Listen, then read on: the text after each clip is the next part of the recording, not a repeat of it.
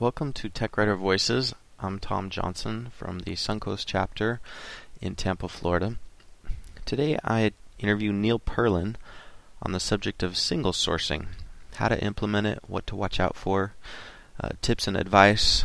Neil has about 25 years of experience in technical writing.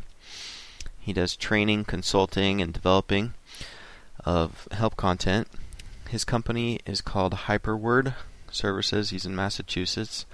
He also has a column in the Intercom magazine called The Bleeding Edge. He's renowned for his expertise in developing technology and what's on the forefront. So I was just interested if you could tell us a little bit about where you're based and what your professional interests are. I'm based a little bit in a suburb of Boston, about 25 miles north of Boston, Massachusetts. But I operate pretty much across North America, U.S., Canada, with occasional forays into Europe and one memorable trip 2 years ago to Israel.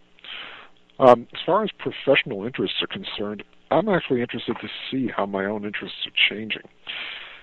Because when I started, and this is now going back to 79, I was basically a writer, in some cases literally, because I didn't know how to type at the time.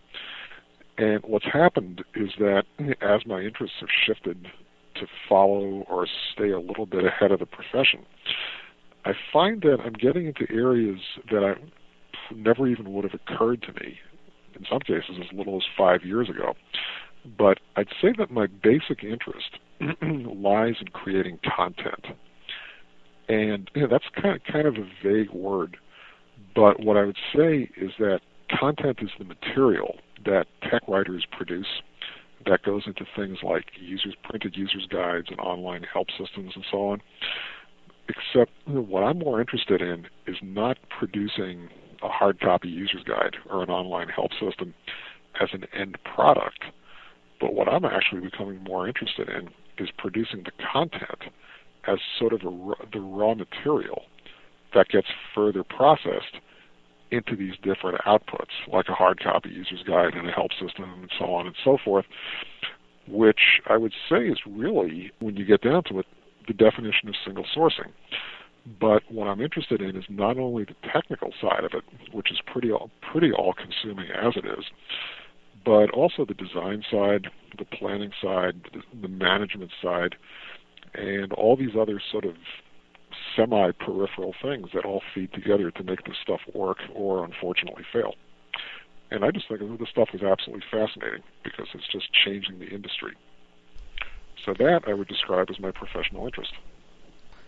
Now, do you have an official definition of single sourcing that you use? Yeah. Do I have a definition of single sourcing? Yeah, there's about a bazillion definitions floating around, and every once in a while an uproar breaks out on the single sourcing SIG.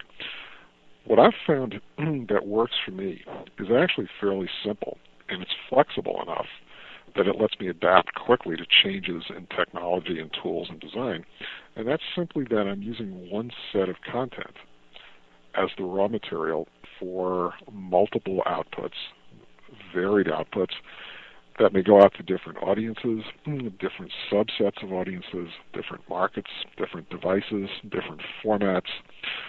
And that's really it.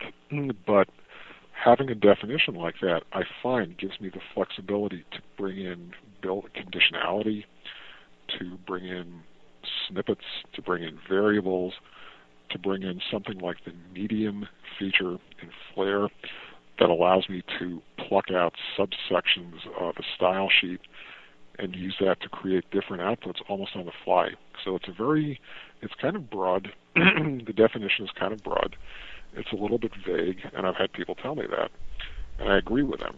But in that vagueness, there's a lot of flexibility, and that, I would say, is my definition. Now, what are some of the major benefits of moving to a single sourcing model? Why would people want to adopt this? Well, in a sense, right now there's almost no reason to do so because people have been doing single sourcing for years. In fact, I'd say single sourcing goes back to 1991 with the appearance of Doc2Help as the first of the help authoring tools.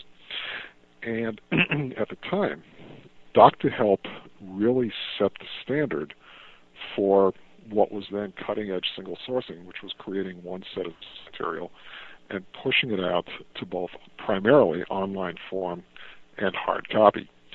And that model is still with us today, and for the most part is all people need. The idea that we need to do this highly complex, highly structured single sourcing is in order to be able to push things out, say, to 3 different versions of mobile devices, plus cell phones, plus audio, plus touch screen, et cetera, et cetera, et cetera, for most people, just isn't there. There's almost nobody doing this kind of work yet, and that's the crucial thing. Because we are heading toward this. It's not that long ago, it's only 1995, that people really weren't sure, do I need a website? So, and of course, obviously, the benefits have made themselves felt over the years. And I'd say the same issue holds true here. So I think that if you go to single sourcing, even if you're never, or at least not in the foreseeable future, going to have to output material that will run on a Palm and a Windows CE device and a Symbian Epoch device and so on, but what you get is a lot of the discipline and structure under the surface, the development benefits. And those, I would say, are structured content plus consistent content, which gives you a lot of output flexibility, plus what it really does by bringing your material under control, standardized, structured, and so on, is it gives you a lot of flexibility for upward migration as new technologies appear, new tools appear, and so on. In other words, the more you bring your material under control, the more flexible you are for the future. And I think that's a crucial point because we don't know what the future holds. We can take some guesses, and generally we're wrong. But we know that the technology is changing, that there's new technologies coming. And the only way to be able to migrate, if cost effectively and by meeting deadlines to these new technologies, is to have well-controlled material, well-structured material, because the more controlled and structured it is, the easier it is to run conversion tools reliably to move up to new technologies. Period. Wow, that's interesting. So you're saying that a lot of people who have this idea that they can single source all their content is really not something that's practiced in reality. Is this an official question or sort of a side question? This is an aside question. I wasn't expecting you to say that. It's kind of shocking, but maybe you could just tell me about a few of the different ways that people are doing single sourcing and structured writing, and then what method you think is the best. Well, there's a bunch of ways people are doing it, depending in part on how they define it in the first place. And what I would say, and this is going to sound like I'm going around in a circle, but bear with me, is that starting around 94 until probably around 98, I used to get an awful lot of phone calls from people to the effect of, my company just standardized on Doc2Help, RoboHelp, 4Help, Help Magician, you name it, as our help authoring tool. Did we do the right thing? And I spent years desperately trying to figure out a diplomatic way of saying, maybe you should have called me before you picked the tool. Because the problem is a lot of people pick the tool first, and then they try to force fit their operations and their workflow and their material to what the tool supports.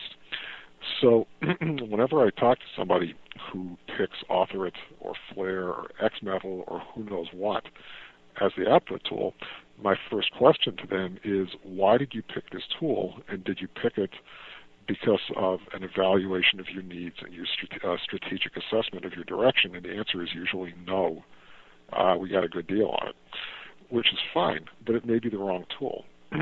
So what I would say is that the best way to do single sourcing is to first sit down in a conference room with a lot of coffee and donuts and hash out exactly what it is your strategic direction is, what your needs are in the way of documentation, things like ROI standards, time to market standards, and I'd say out of all of those things, probably the most important thing is strategic assessment.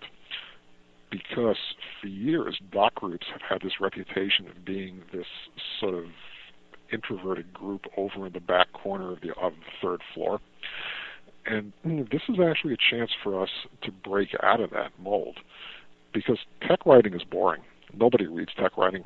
Content is like wicked, cutting-edge, way cool. And in a sense, technical writing is nothing more than repurposed content or retitled content. We are some of the people who best know how to do this, and we, tech writers, are probably the people who are best positioned to help guide the company's strategic direction. So I'd say we do that first, and then having figured out where we want to go, what direction do you want to take your company in? If your company even knows, then you can turn around and say, well, we need such and such a tool. And such a tool could be an authoring tool, authoring system. It could be AuthorIt, could be Flare, could be XMetal, could be FrameMaker, could be RoboHelp, maybe. Plus, what supporting tools do we need? Do we need a content management system? If so, what kind? What other supporting standards do we need? Do we need metadata standards? Do we need controlled vocabulary and ontology standards for the wording and so on? So there's a lot of standards definition that really has to be done up front before you can buy any tools. And of course, the other issue, just to muddy the waters still further, is that this stuff has to fit your company's culture. Because one of the worst things you can do is come up with an earth-shaking procedure and tool set for doing single sourcing and structured documentation.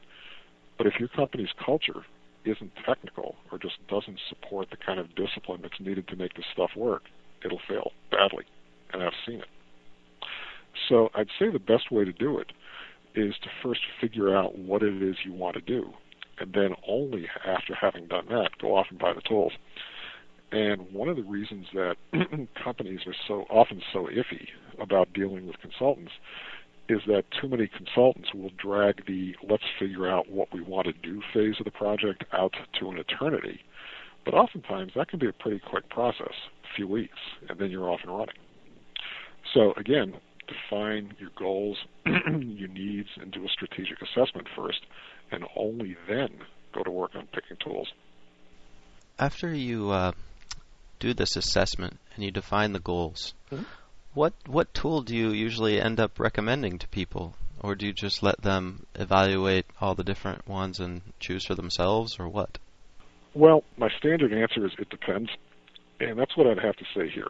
There's a whole bunch of tools out on the market today, and it's not that long ago, say 5, 6, 7 years ago, that there was a fairly clear delineation in terms of tool categories. There were help authoring tools and there were web development tools, and there was very little crossover between the two. Nowadays, what's happened is that your typical mainstream commercial help authoring tool can not only be used to develop help, but it can be used to develop online documentation, online policy manuals, and even which are in and of themselves websites if you develop in a format like WebHelp, one word, for example. So, and you can also develop help systems using web authoring tools, so there really is a crossover. Which tools I recommend, there's always a risk when you talk to a consultant of having the consultant recommend the tools that he supports.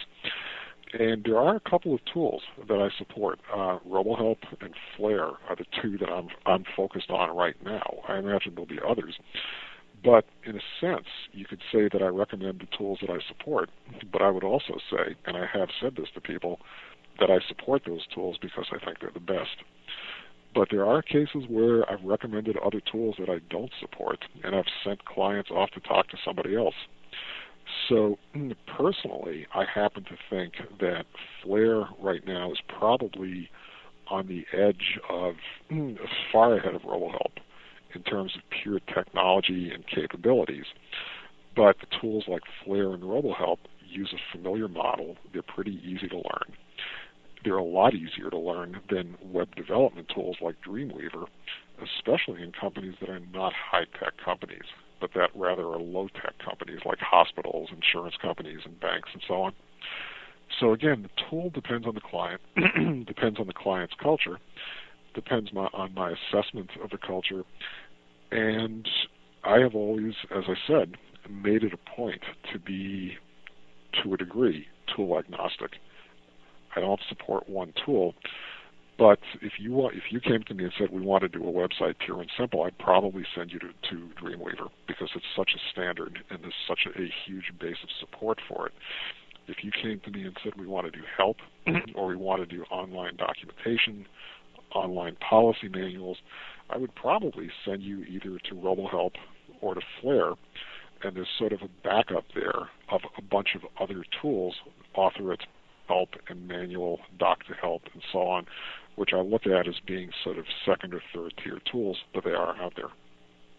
What are some of the challenges that people face when they try to do single sourcing? You mentioned that sometimes if people implement single sourcing, it can go bad and in a pretty severe way. Can you elaborate on some of these challenges? Yeah, there's several major problems that I've encountered over the years. One problem is the old sort of ready, fire, aim, oops model of project design and management, where you just start the project rolling first, buy the tools, and then figure out what it is that you really wanted to do. And often it turns out that you picked the wrong tool, or you just picked the wrong form or format or something. You just picked wrong. So that's one problem. Another problem is that people often, and I'm always amazed at how often I run into this, people will buy the tools and then management won't give them the budget to get trained. So they're using a tool, which may be a very powerful tool, and oftentimes they just mess things up royally. Oftentimes they actually figure out how to do something using the tool, but it's kind of a homebrew approach that they've figured out, and they've figured out how to do something in 97 steps when I can show them how to do it in 3. So I just keep saying, and obviously there's an element of self-interest here, but also to make the best use of those tools that you just spent $1,000 or $2,000 or $3,000 on, spend the extra money and get trained, because it will make you tremendously more efficient. Another problem is the lack of consistent internal standards across a company, sometimes the lack of consistent internal standards within a department, so that you just get totally non-standard, inconsistent documentation. The writing is inconsistent, the structure is inconsistent, the coding is inconsistent, which means that the stuff cannot be reused without extensive handwork, and fewer places have the time for that handwork nowadays. So, again, really lack of thinking about what you want to do, lack of training, lack of standards are the biggest problems. And finally, the fourth problem is not getting this stuff built into the company's culture. So you can have today's doc group who really buys into this stuff, and they work really hard, and they get general acceptance from all parties concerned, and that's fine. But the stuff, they never really got the process ingrained in the company culture, and when today's doc group leaves, which it always will, tomorrow's doc group won't have the slightest idea what this stuff is, and they'll either deviate from standards slowly or instantly, and the whole process that went before them has just gone to waste. Neil, you visit a lot of chapters and you give a lot of presentations. How many of the people that you visit are looking to implement single sourcing or actually doing it? Again, at the risk of making a bore of myself, it depends on how you define single sourcing. Because in almost any chapter I visit, any professional group, everybody's doing single sourcing. The problem is what they're really doing is online help and hard copy output. And generally, they want to get away from the hard copy output as fast as possible. So they're doing single sourcing in a very limited sort of 1991-ish sense.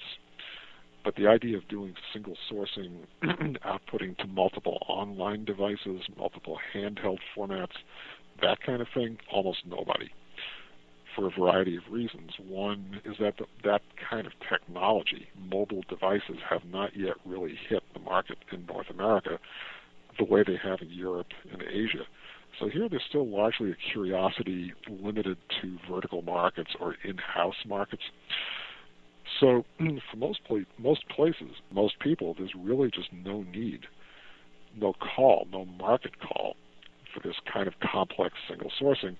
My guess is that it's coming because I've had enough experience with technologies for which there was no call, like online help in 1992 and the web in 1995 and so on, that I think there will be a market for this stuff, but it's taking its time evolving.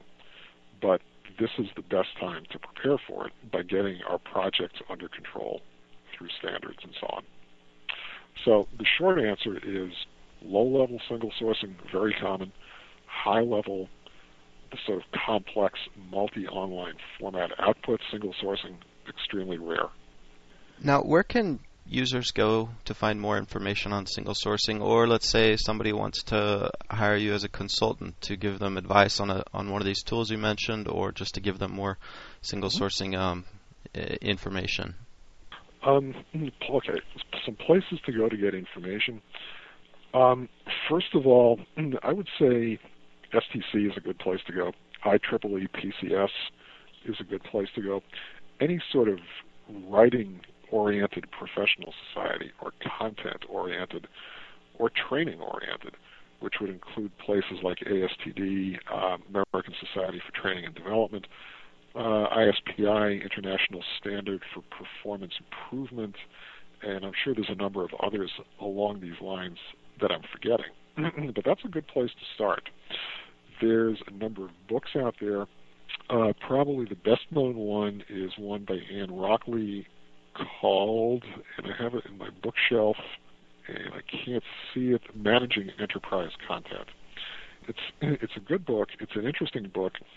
The problem that I have with it is that it takes sort of a blithe approach, what I think is a somewhat blithe approach to some fairly complex problems, like how do you break your material down into hundreds or thousands of chunks and then string them back together. And in my opinion, the book on a nuts and bolts level kind of oversimplifies, but conceptually I think it's an excellent presentation of the topic of single sourcing at the enterprise level. Beyond that, I would say you want to talk to professional groups in specific fields. In other words, if you want to do single sourcing in healthcare, for example, you probably want to start attending meetings of the American Hospital Association, Finance, American Banking Association, American Institute of Certified Public Accountants, AICPA, various groups like that, because ultimately you need to talk to the people who are dealing with this stuff on a regular basis. And often if you look at the conferences and websites that these groups put on, there's a heavy IT component, but there's often little or no representation from people like us, the content side. As far as some other more high-level groups, and these are well worth following, if only to get an idea of broad direction, the World Wide Web Consortium, the W3C at www.w3.org, OASIS, the Organization for the Advancement of Structured Information Systems, various DITA users groups, and so on. Basically, these are the groups that are defining what's coming at us and what we will have to be dealing with in the next few years. And as far as I'm concerned, anybody interested in contacting me, my email is nperlin, Nperlin, at Concentric, CONCENTRIC.net. Neil, is there any question that I haven't asked you that you want to respond or touch upon? No, I think you've pretty much hit the range, the high level range of questions about this stuff. What is it? Does anybody need it? What are the benefits? What are the drawbacks? And how do you make it work? I think that's pretty much covered it. There's obviously an enormous amount of detail involved here. We are heading into a world now where we're starting to see a change very slowly in how people do this, because what I'm starting to see is the first signs of the ability to apply Web 2.0 methodology to online help development. But right now and for the near future, I think that the questions you've asked have really pretty much hit it directly. That wraps it up for today. If you want to know some of the websites and organizations Neil mentioned, look in the show notes. Also, you can find his email address in the show notes. If you want to visit Neil's website, it's hyperword.com, and that's also in the show notes. Music was provided by the Podshow Music Network.